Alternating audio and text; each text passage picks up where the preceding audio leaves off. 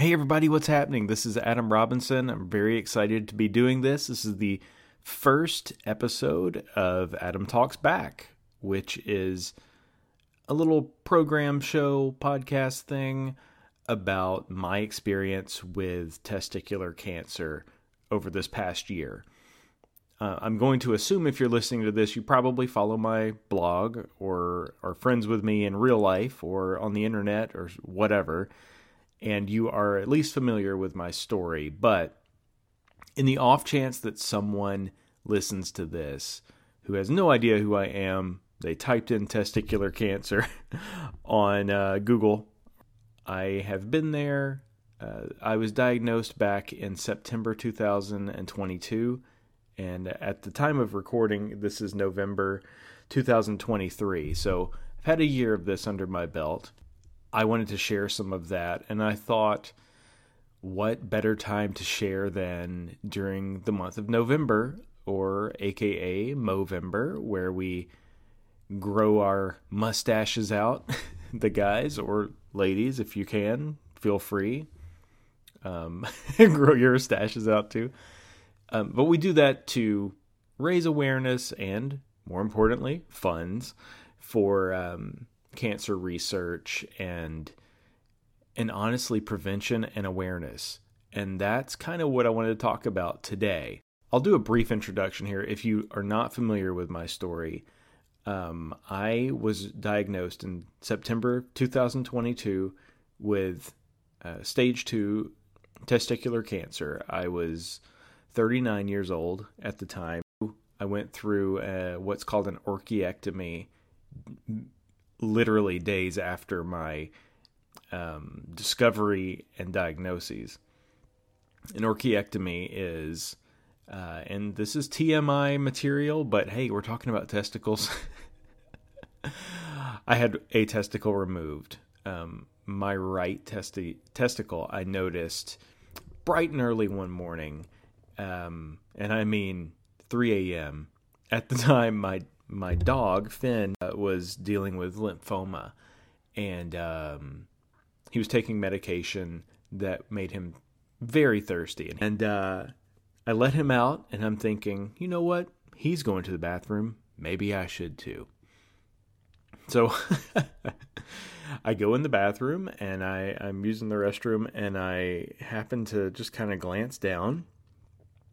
And I noticed something odd, which is one of my testicles was way bigger than the other one. So I guess to paint a picture, think of an M&M. And this is not to scale. I should be very crystal clear on that. I'm not talking to scale here. Just work with me here. Think about two M&Ms. Normally you got two M&Ms there. Well, all of a sudden, you got an M&M, and then on the other side, you got a peanut M&M, sizably bigger. That's what I was dealing with. And honestly, that's not a bad comparison because it literally felt like normal and looked normal, except it was way bigger. And, you know, I'll kind of pause my story from there, and I'll continue that at a later time because I could go on forever. And you've probably read it. And if you haven't and you're interested, I've written about this ad nauseum in my Substack, which is, again, called Adam Writes Back. What I want to talk to you about today is preparedness. So, how can you be prepared for testicular cancer? All right. First and foremost, have a primary care physician that you can go to at the drop of a hat.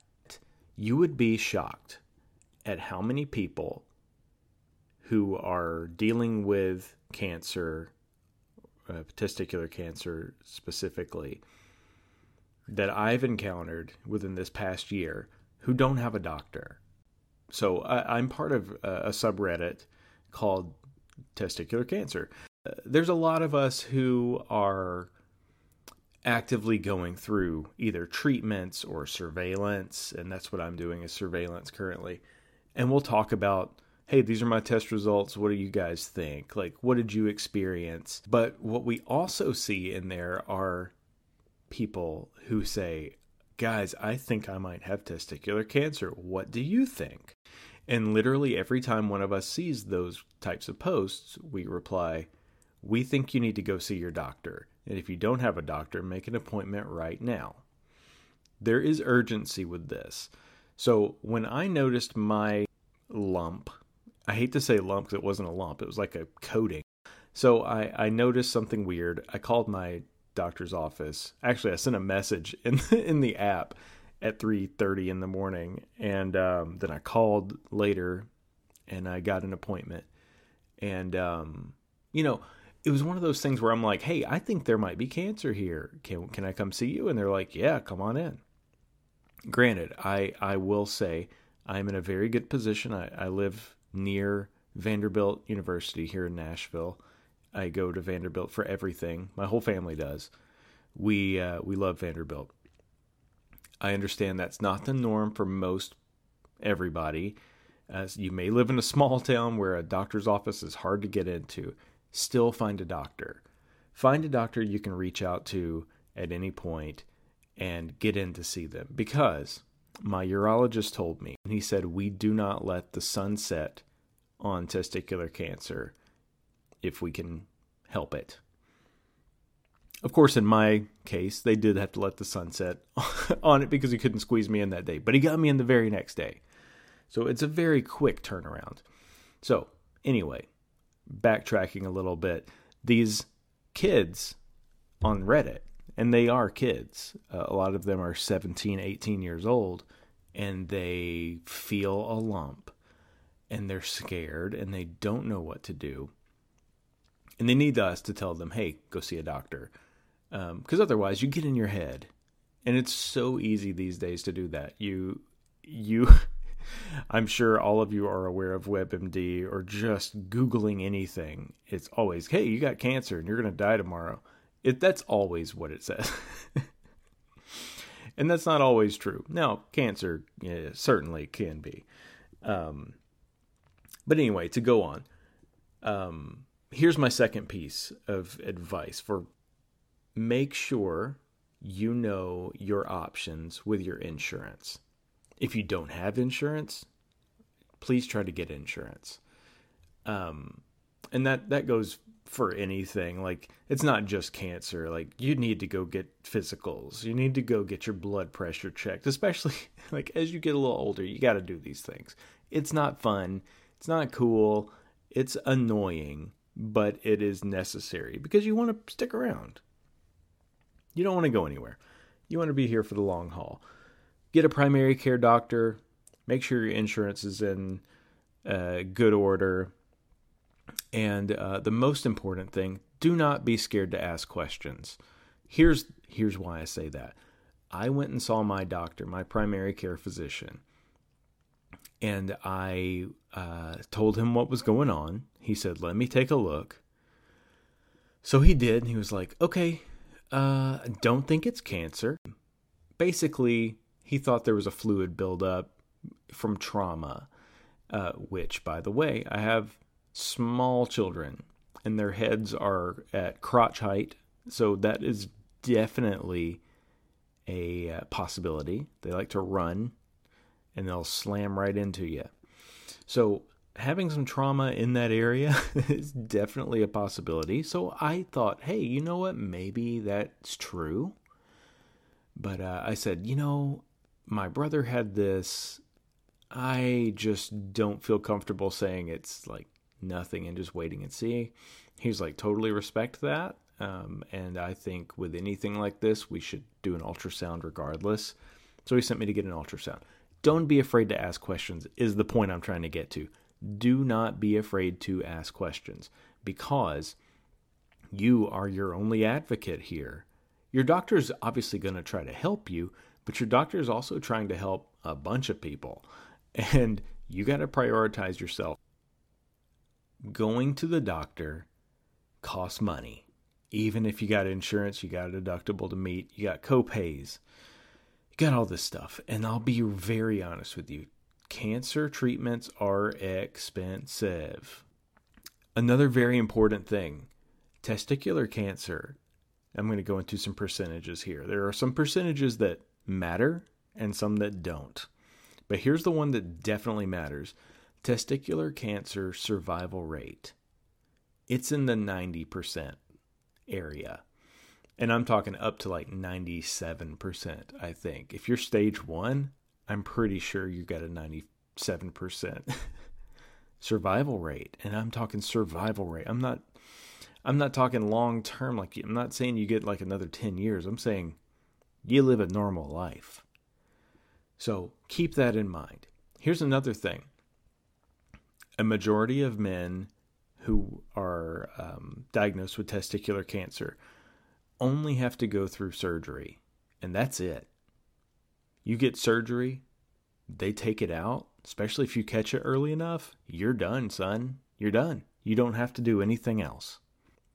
So when I went in and was diagnosed at stage 2, they told me, you are probably going to have chemotherapy or surgery. The surgery is called it's called an RPLND, and it's very invasive and sucks, and I don't really know how else to put it. And they said that's more than likely in your future. However, when they did my orchiectomy and I got their pathology report back, there were masses found, but they seemed to be contained inside of the testicle itself. There wasn't evidence that it had traveled outside of there.